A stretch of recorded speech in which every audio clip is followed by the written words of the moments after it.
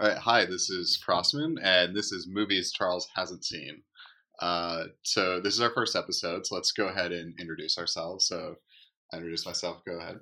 My name is Wilson Holsizer, and I'm Charles. So the premise of this podcast is the group of us are in a group chat together, and we talk every day. And through that, we discovered that Charles has a cherubic experience with movies where he seems to really like movies but hasn't seen any movie other than like major blockbusters. I mean, to be fair to Charles, I mean, there are many movies he has seen, good movies. He has interesting things to say about the movies he has seen, but there are gaps in his conventional cinematic knowledge that we are looking forward to filling, and that is the goal of this podcast, both to expose Charles to new films and to gain the perspective of someone who has seen classic and well-loved and widely watched films for the first time. And that is our goal with this podcast. What do you think about that goal, Charles? Well, so, I mean, I am a big film goer, but in my defense, I tend to go towards the more modern blockbusters. I usually only watch movies when they're in theaters. I watch them less outside of theaters. So a lot of my movie knowledge is more skewed toward recent films. And moreover, I guess my tastes were a little trashier throughout time until recently. So I never really went for the more artsy or, film critic heavy or dramatic films. So I haven't really gone towards those until, maybe the past 4 years or so. So I have a lot of catch up to do, I'll admit. Yeah, we're fixing that now, right? Yeah. It's because classy, well-reviewed films are exactly what we watch today. Well, right? So I don't think it's just that. I think it's just like movies that we love and that we were surprised that Charles hadn't seen. Yes. Yeah. I mean, I think we would want to hit on some classics should we continue. But the other goal is to just pick out movies that we like, or at least that someone here likes, Mm-hmm. and broaden the audience. Yeah. So we started with the 2000 classic Pitch Black, starring Vin Diesel and a number of people who didn't appear in a lot of films after that, as far as we can tell. Yeah, or before that. Yeah. And not a critically well received movie. I think it's just at a modest 57% on Rotten Tomatoes currently. Yeah, so just not fresh. But I really enjoy this movie. Well, I guess we should start with Charles, since you had fresh eyes on this movie. Yeah, so what did you think about the movie in general? I mean, I've always had the impression that it was kind of that cult classic sort of movie. I hear about it all the time on the internet. It was clearly well-liked enough to spawn a bunch of sequels. Not good sequels at all. Yeah, really bad. I haven't seen the sequels. Apparently seen both. They were worse than this one. They're not good. Okay. So my only exposure to Riddick was the second film. I believe it was called Chronicles of Riddick. And, I thought that one was fine. It was kind of weird. Not a whole lot to say about that one, but I've heard a lot about this one, so I was interested in seeing it. I just never got around to watching it. I guess it seems like my kind of movie, really. Yeah, totally. And you had told us that you would watch part of this movie with some friends. Can you tell us about that? Yeah. I mean, so since I'd heard so much about Pitch Black in the past, we were sitting around looking for a movie to watch, and so I suggested it. And we got about 10 minutes into it. My friends just thought it looked horrible, and so we immediately turned it off and watched Donnie Darko instead. Yeah, well, to be fair to your friends, and that opening crash sequence does, in many sense, look terrible, right? Like, it is very this overloaded. This movie's very dated. Right, it's very overloaded with the 2000s, late 90s era shake cam thing, right? It's a lot of really quick cuts, and the camera is moving a lot throughout them. And so I would understand why someone might not want to see a movie that white light flash in your eyes. Right. It's kind of obnoxious. Yeah, it's a lot of lens flare. Right. It's a disorienting opening, which is a shame because it's well-paced, it's well-oriented. You can get a sense of the geography of what's happening, but it's all filtered through this shape cam flashing lights mode that disorients the viewer. Yeah. And so I feel like it's a symptom of the director trying to cover up the small budget. Because if your camera's moving less often, you can't see kind of the hacky special effects and setting and costuming and that kind of thing. Which is a shame because it seems like he does have a good sense of what he wants to do cinematically here.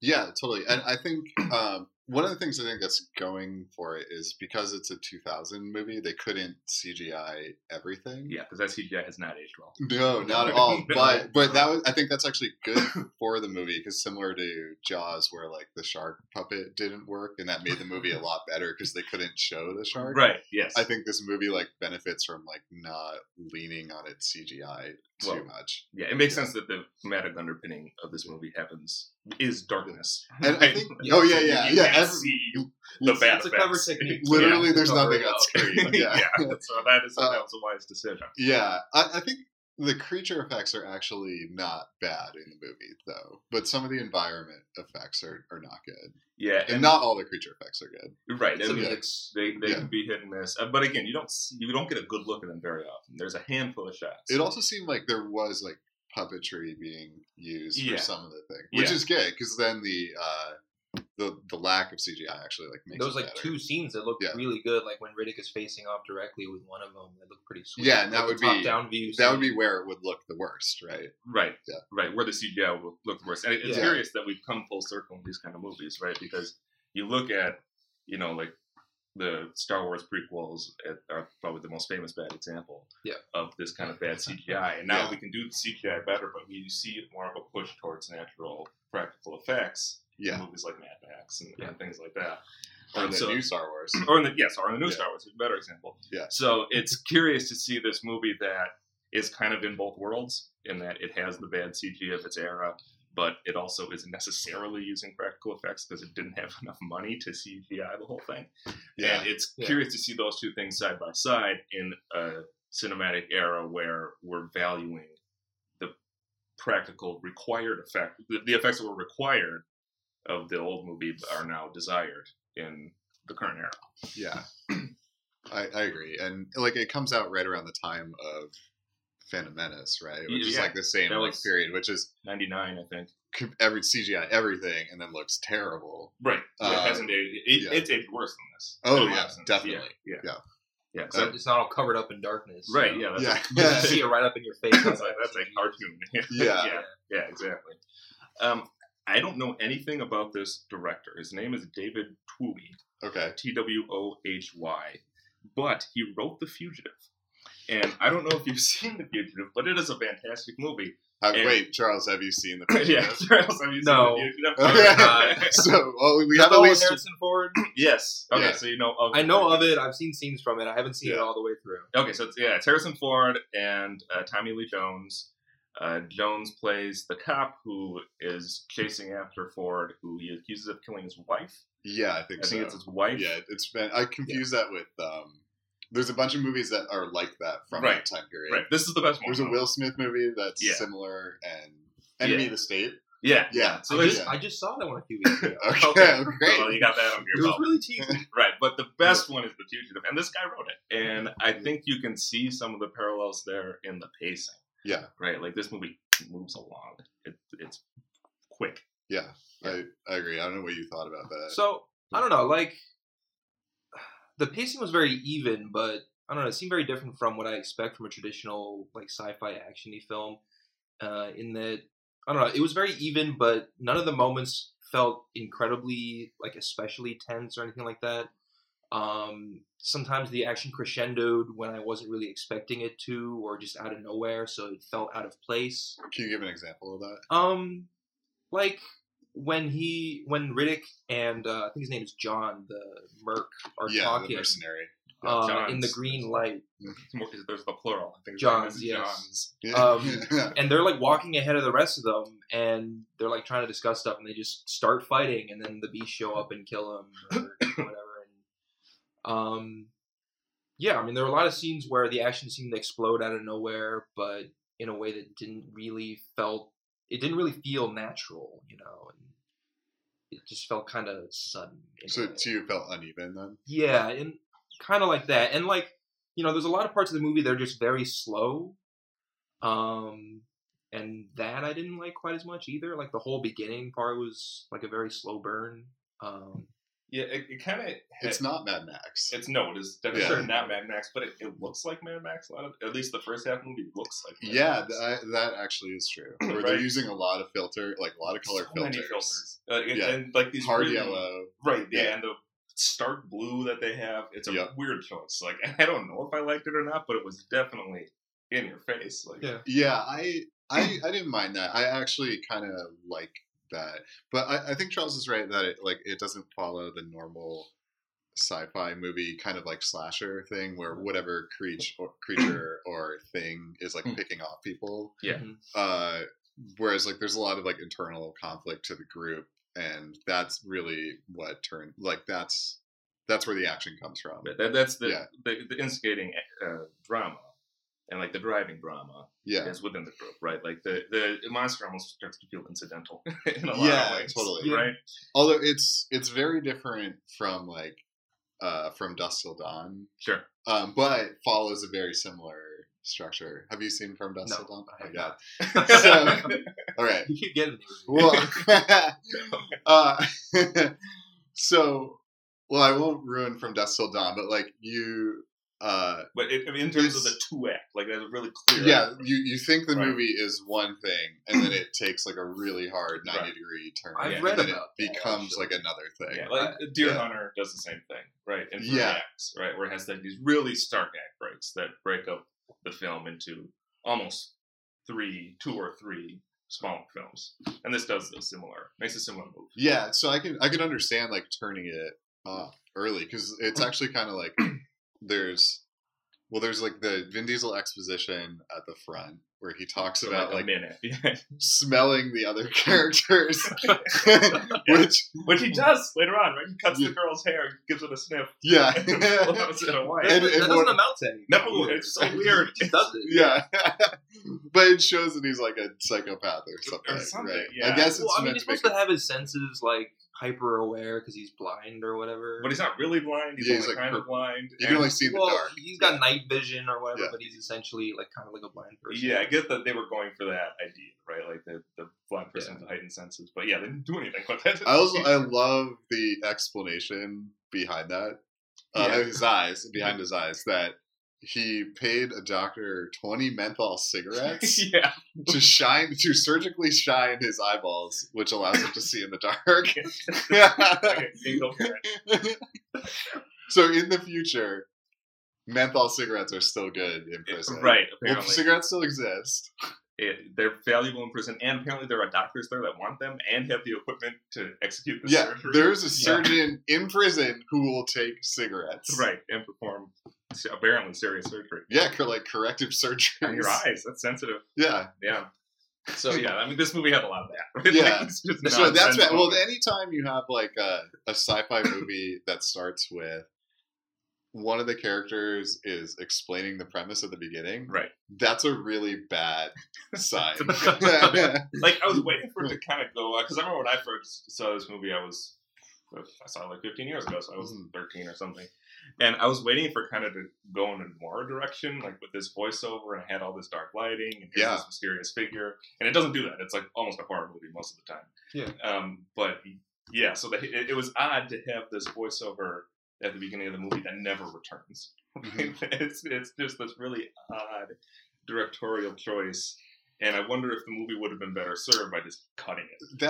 That like smells of like a studio. Yeah, like, that's a good people point. aren't going to like this, so you need to add this. You need to explain what's going on here. Yeah, I can think back to like the last Airbender movie where they go through like 3 characters like exposition before they actually like start the movie. Yeah. And then just like saw that one? Yeah, and then just like train wreck proceeds from that movie. Yeah, well, the famous example of the studio intervening in that vein is Blade Runner, right? Where they made Ridley Scott and Harrison Ford record that terrible voiceover and insert it like after production, like after everything was mixed, they saw it and made them do that, and that's why it's so bad. It's because Harrison Ford didn't want to do it. Yeah. Apparently, that's the myth in any event. Yeah, Yeah, but that gets us, I think, to another interesting thing about this movie that I liked, is that it doesn't over-explain anything, right? It gives you just enough information to get you through the movie.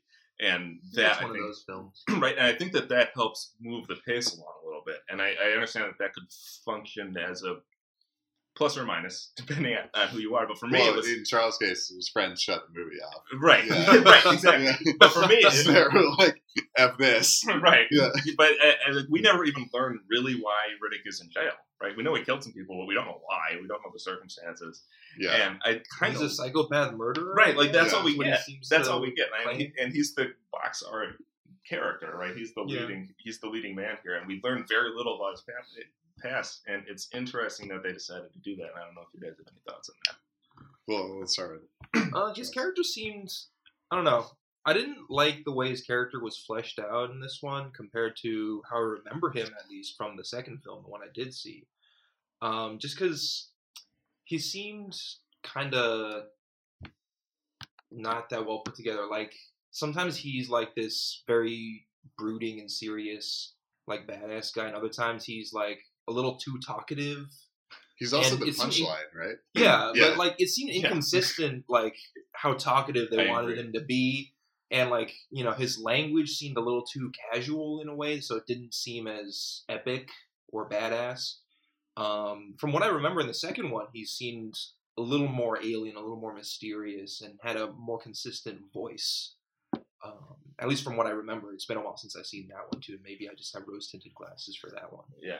I mean, I agree that he comes off a little muddled sometimes. Yeah, that's like Vin Diesel kind of like shining through this movie, right? Because he has I mean, charisma some to of those spare. lines were really funny, and I liked them. They were like classic Vin Diesel, but they didn't seem to fit with what I expect from the Riddick character based on what I know about him. well, and the rest of the movie is like super serious, Yeah. right? Nobody And then else That's has any too. jokes. he kind of does the Will Smith He's like the only wink one- at the camera lines. yeah, and that didn't seem to really work. Right. Well, to that point, is he the main character here, or is it Carolyn? They kind of share the screen. I mean, he's more of just a presence that keeps the plot going and makes But- sure they don't all die. That's true. Right. I But mean, Carolyn's the only one with real character development. she has a complete arc that ends abruptly. Yes. Right. Yeah. Like, as soon as it's over, That was very distressing. it's over. you did not like Caroline getting killed. No, I was hoping that she would make it. I mean, I tend to prefer the happier endings, I guess, the more optimistic endings. So, I mean, it felt like a waste in a way to have her go through all that and just get picked off out of nowhere like everybody else. Yeah. The same exact thing happens in a movie that came out just a few years after this one, in Deep Blue Sea, where there's Uh-huh. a female lead who gets killed right at the end by the creature. Got her. Oh, Yeah. great. Yeah. I don't know if I ruined the end of that movie. Guess I'm not Charles. seeing that one either. Yeah, there it goes. I mean, Wait, you haven't seen Deep Blue No. Sea? I haven't What? seen Deep Blue Sea. Why have you seen these movies? Deep Blue Sea is a great. No, it's not. It's It's a movie. this Deep Blue Sea is. That's a different episode. Okay. All right. But I don't know. I kind of like the you kill the main character that you expect, right? Because she's like the heroic character, Right. She's the heroic character, and she's the only character with an arc, right? Like, she starts here. She wants to jettison all the people at the beginning of the movie. Wants to kill them off to save herself. And then And can't. she can, but still, wanted to, and ends the movie with She only can't because the sacrifice- other guy prevented her. Right, and, Right. and she ends the movie with sacrificing herself in order to save everyone, right? Like that. Yeah. She has this very clear arc. She starts here, things happen to her, and she ends in a different place, Yeah. right? And and more to that point, she's also the one making the choices that move the narrative forward, Mhm. right? So to me, I'm watching this movie, and we're supposed to, and we do think of Vin Diesel as the main character. We think of this as the Vin Diesel movie, but it's not. It's for me. Yeah. I think it's the Carolyn, Yeah. movie. And again, this is like pre Vin Diesel. This is Right. like Vin Diesel.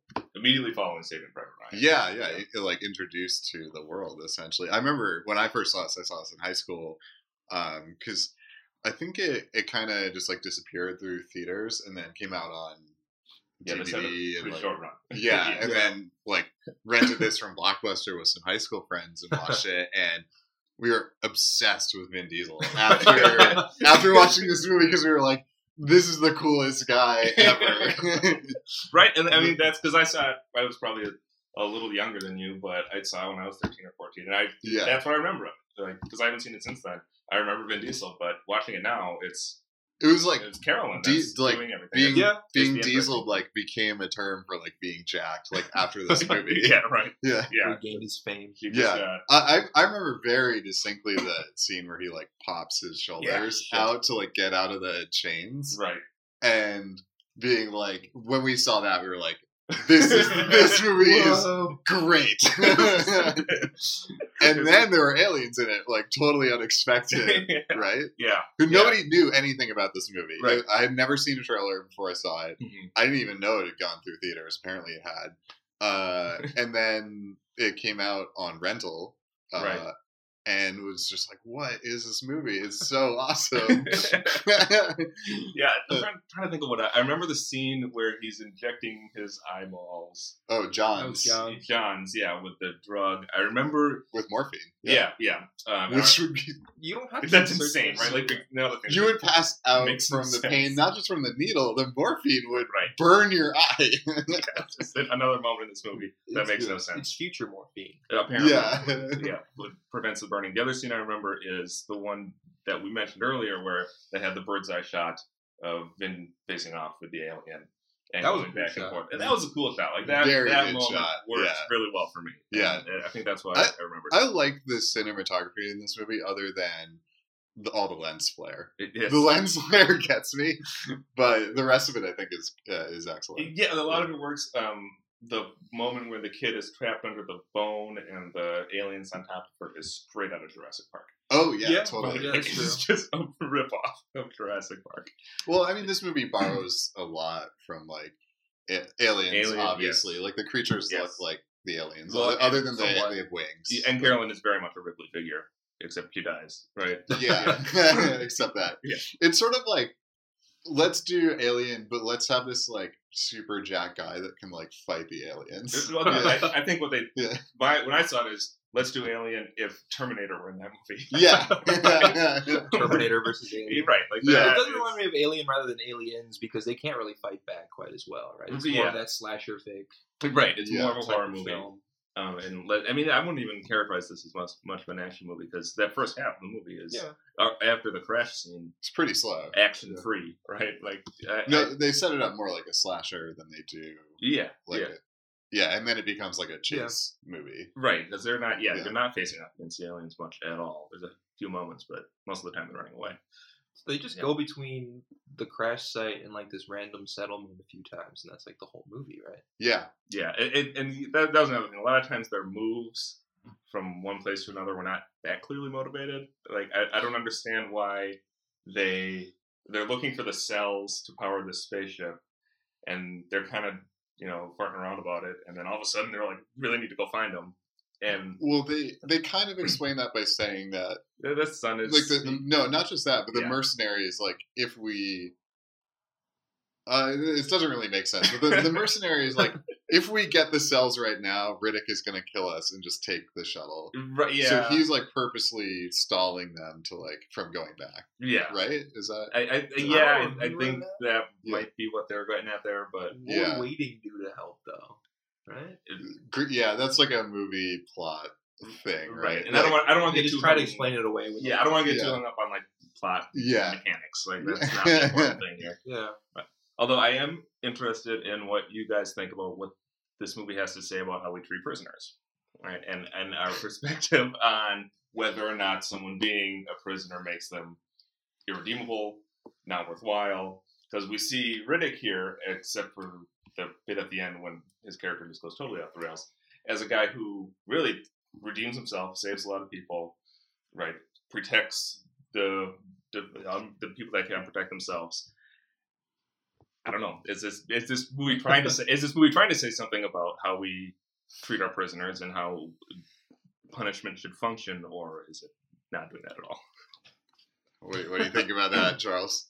I don't really know what to say about that topic, to be honest. I mean, I think they usually want that kind of lovable bad guy sort of character, and that's what they wanted to portray with Riddick, right? Right. Well, and I don't know if the writer and director had that in mind when they were making the movie, and we Yeah. do get this muddled moment where he's fleeing back to the ship, after saving everyone that didn't make any sense to me for his character. But I still think that they are trying to get at something about a guy who everyone is afraid of and who everyone thinks is going to kill him throughout the first half of the movie, and is presented as this stalking murderer who is actually not interested in those things and doesn't really want to kill them and isn't just out for blood. And I mean, a lot of that's the results of John's like overhyping his right evilness, right, which is how a lot of people treat prisoners, right? Yeah, that's true. Yeah, I don't know if it's a very like I don't know how smart this movie is. I think you might be giving it too much credit, but they do like set Riddick up as like a slasher, and then they do like the Indiana Jones switch where it's the aliens are the slasher, or the John's the mercenary who is plotting to kill some of the other passengers. Yeah, well, and that also for unclear reasons. Yeah, but, well, I think he explained he wanted to use him as bait to buy time or something. Yeah, which seemed like clearly a bad idea considering how many aliens there were. The obvious thing that they should have done was just say that like the shuttle to get off the planet like only holds so many people, and then Johns is like trying to make like a moral, or not a moral decision, but like a who's self-serving who's going to make it decision. Right. But they don't go there. He just is like they could have plotting to kill them because because he got in a fight with Carolyn earlier. Yeah, and the movie does make Riddick look sort of terrifying if and then switches that very quickly, and the creatures and Johns are like the bad guy. Right. So. Well, another echo of Terminator. Right.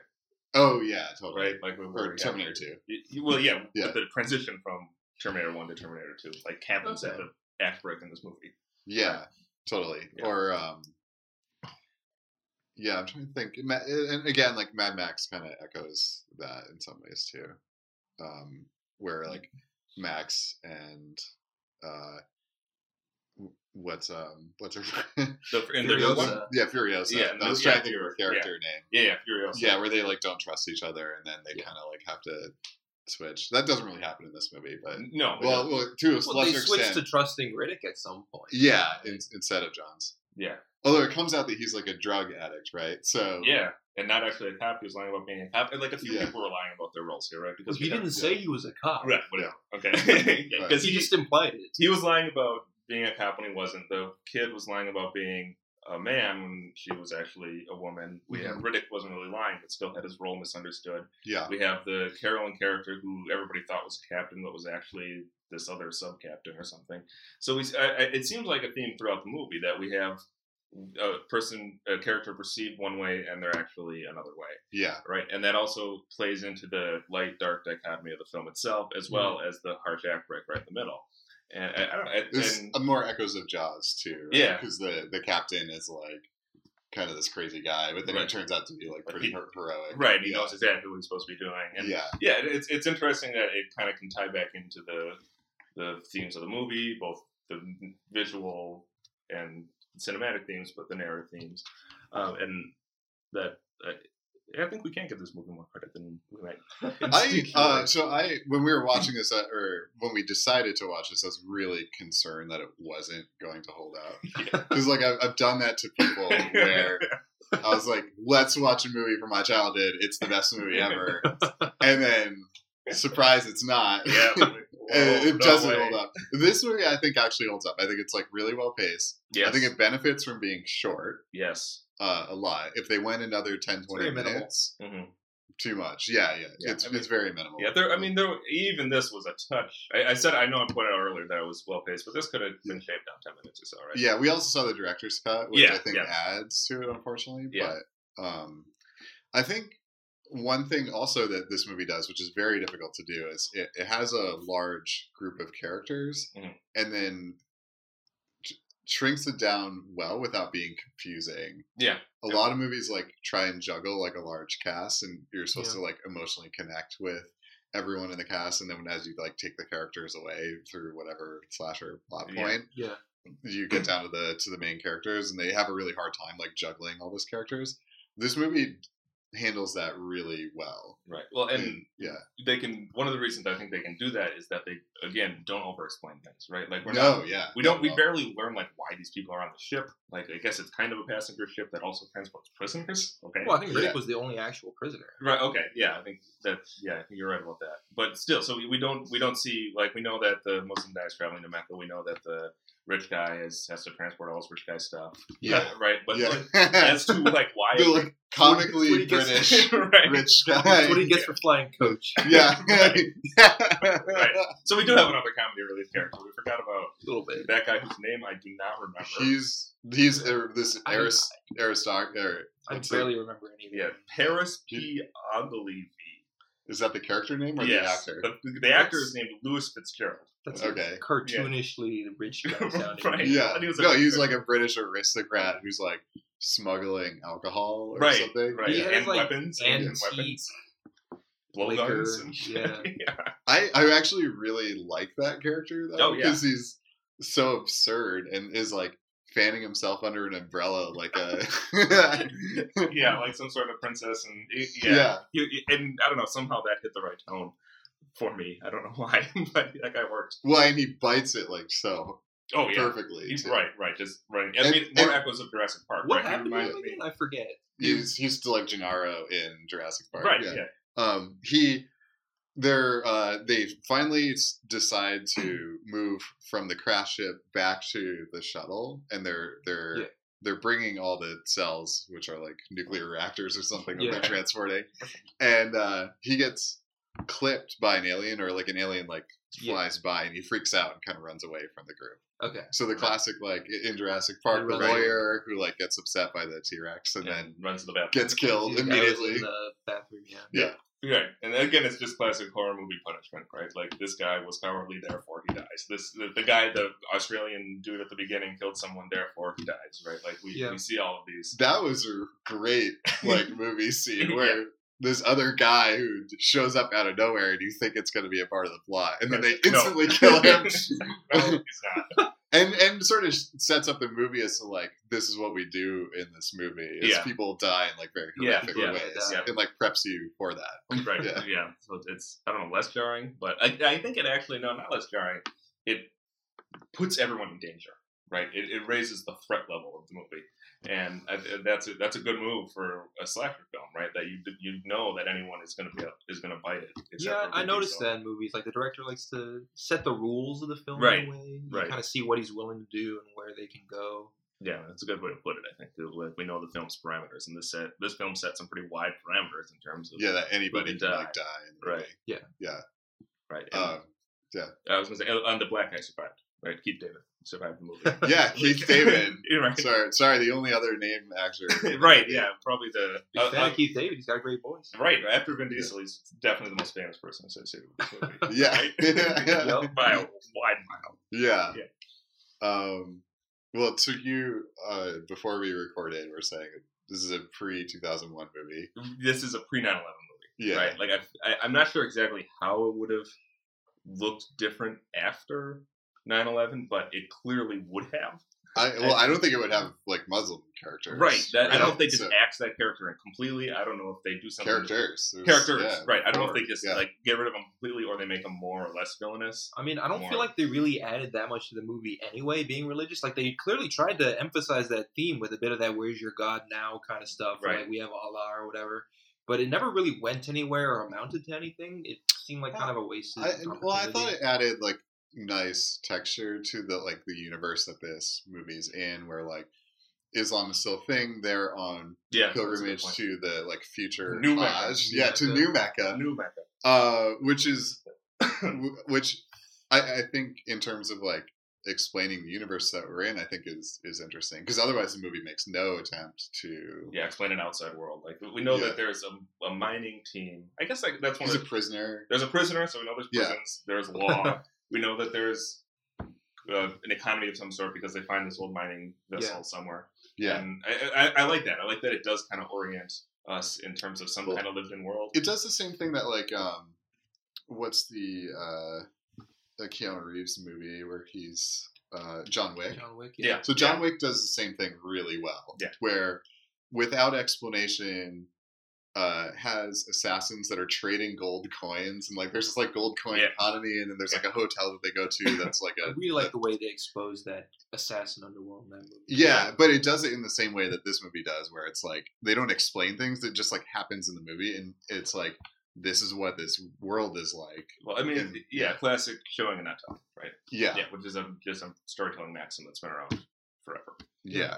And but the movies like Pitch Black don't do, right? Unfortunately, right. A lot of movies. I mean, we all recently saw Doctor Strange, right? And I haven't seen it yet. Oh, okay. Prepare yourself for a solid, 45 minutes of exposition. It's the whole movie. Yeah. Yeah. So again, so I think that tells you that good storytelling doesn't track with budget, doesn't track with names, right? Like we see this. Well, what do you think the budget of this movie is? Well, that's a good question. Where would you? I know it. I looked it up. Oh, you looked? God, I have no idea. Give them like 1 million, maybe. 1 million. No, I mean, I have a tough time thinking of how much movies cost. So I don't know what the scale was, and it was in 2000. So it's in 2000. Right, so I have to think of it in like $2,000. Yeah, but like $100 million would have been like a crazy budget at that time. Right. Yeah. That would have been huge. I mean, that's like a Titanic-sized budget. Okay, so this is a director who wrote The Fugitive, which is no joke, but hadn't really directed many feature films before this. It has one medium-sized name who had a bit role in a huge blockbuster, and Keith Davis. And he, I mean, he wasn't anybody at this point. I don't think. I think this was before he started doing it. Yeah. So, man, it's not going to be that much. It's going to be a few million.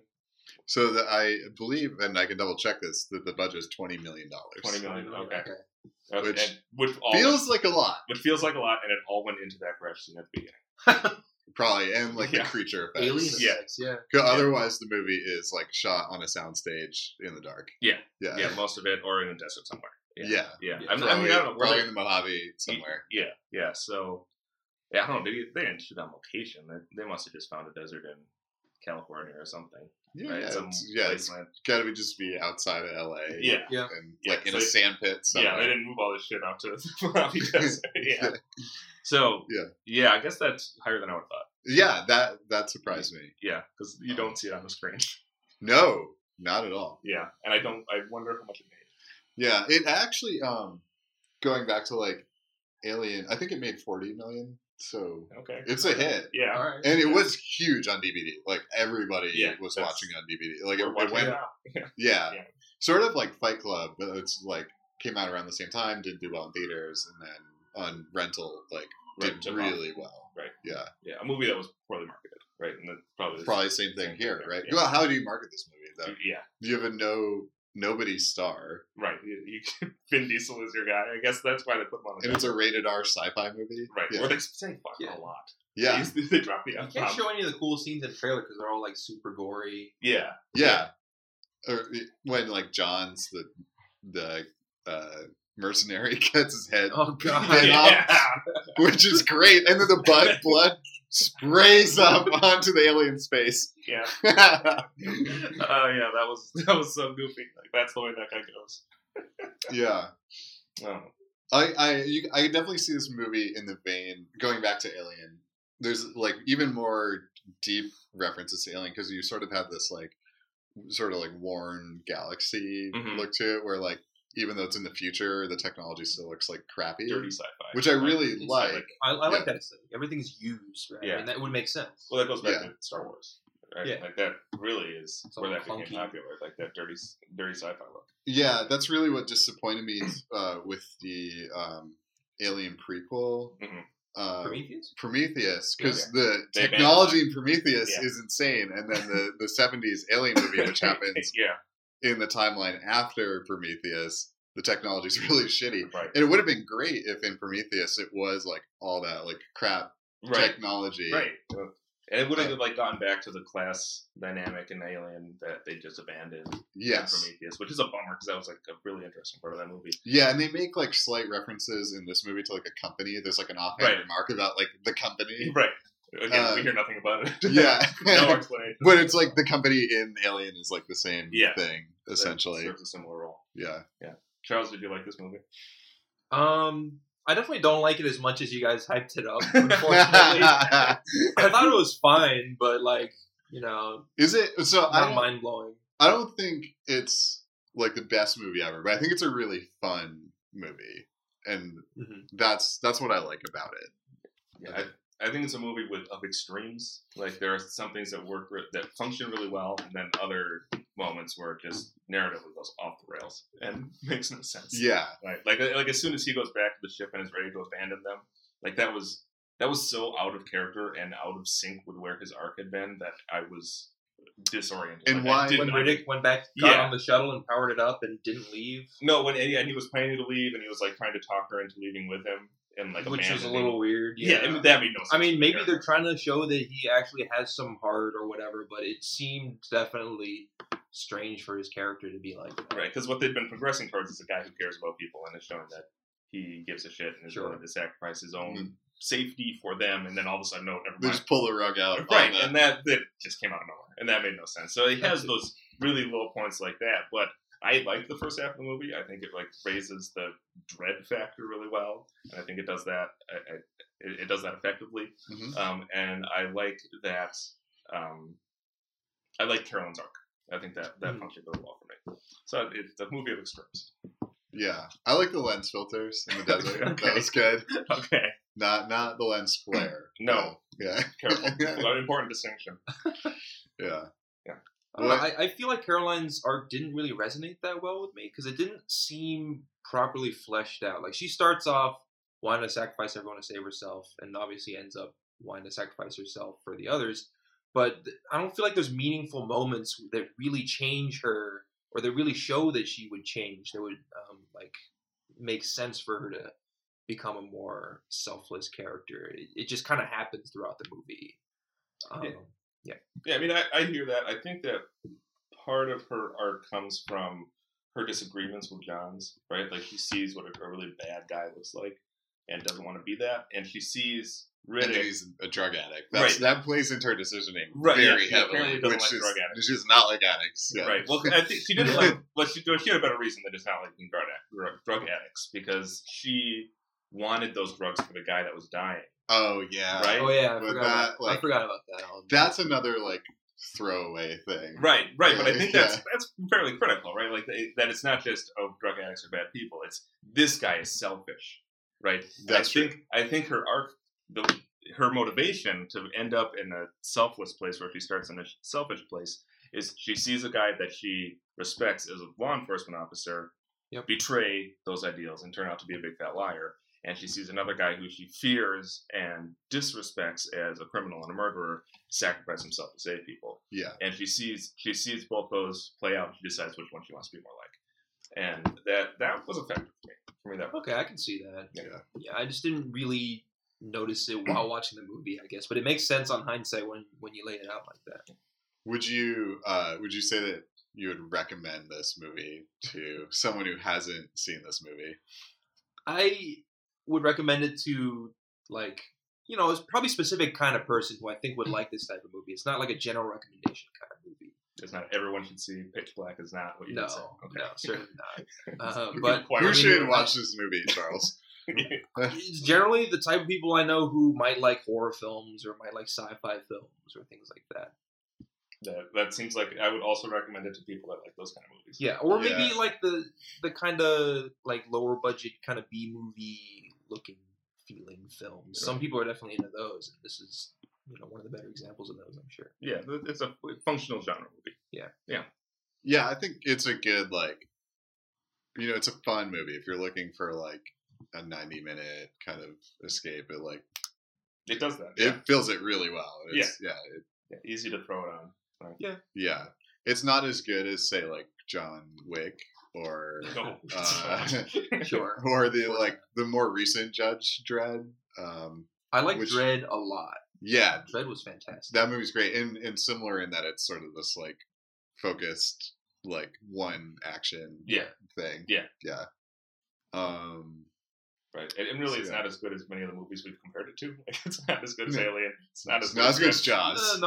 Jurassic Park, Terminator. Like, it's not as good as it apes those movies like really well. Though. Yeah, it does. Which I give it credit for. Right, because that's not easy to do. If it was easy to do, everyone would do it. So it gets points for that. Yeah, I think it's a well done movie. Yeah. Yeah. Have you guys seen The Grey? The Grey, the Yeah. Wolf movie. Yeah, with Liam Neeson. Yeah. I haven't actually. Okay, I mean, so That's like it. I don't see that many slasher films, but that's the other one I've seen that stands out to me. That's very similar to this one because it's got like a group of guys that are stranded in the wilderness after a plane crash, and they're being hunted by all these wolves that are in the area, and they're trying to get out. So it's very much similar to this movie upon hindsight. But that one I felt was a lot more effective to me. I thought it was a lot more well done because I felt like I cared more about the characters. The writing was better.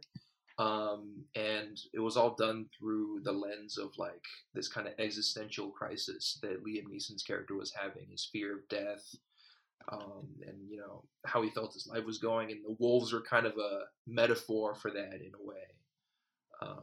And you know, I really liked how that movie made the conflict a lot more meaningful by doing that. So I do recommend you guys see that one. Yeah, you're not the first person to recommend that movie to me. So It was I thought it was very cool. So when we do movies Charles has seen, we can The put Grey The will be Grey. episode 1. You The guys first should see one. this. Yeah. Yeah. Okay. Cool. Want to call it a wrap? Yeah, I All think right. that's Yep. a good thing. I think- Charles would recommend this movie.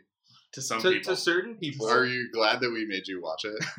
I'm certainly glad to have seen it. Yeah, it was Good. very enjoyable. Good. I'm glad. I think, well, we're coming up on 46 minutes. Yeah, It seems like a safe that's time. good to me. So Yes. thank you, gentlemen. Thank you to anyone who happens to listen to this. Yeah. And until next time. Until next time.